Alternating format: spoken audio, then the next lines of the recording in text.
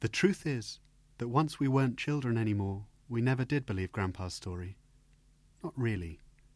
Much as we might have wanted to. It was just too improbable, too fantastical. We still loved listening to it, though. Christmas nights would never have been the same without it.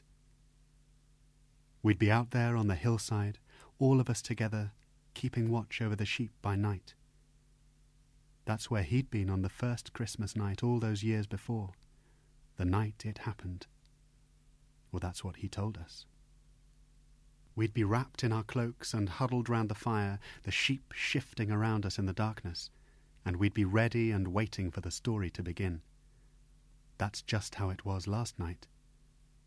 Grandpa poked his shepherd's crook into the fire and sent a shower of sparks flying up into the night sky. "When I was very little," he began, "I remember I used to think all the stars were made out of sparks like those, sparks that went on forever, that never went out. Then one night, I'd have been 9 or maybe 10 years old, something quite wonderful happened. Father and Uncle Zach were there, and my older brothers Reuben and Jacob.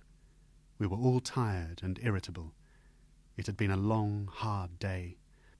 We'd lost a couple of lambs the night before to a wolf, maybe, or a jackal, so no one was singing around the fire that night. No one was even talking. I remember I was stabbing at the fire with my crook, making stars of the sparks, as I loved to do. Then it happened. Instead of flying up high to join the stars, they seemed to be playing with one another, then arranging themselves into a figure, a human figure, that was bathed in sudden glorious light, hovering over us, wings outstretched.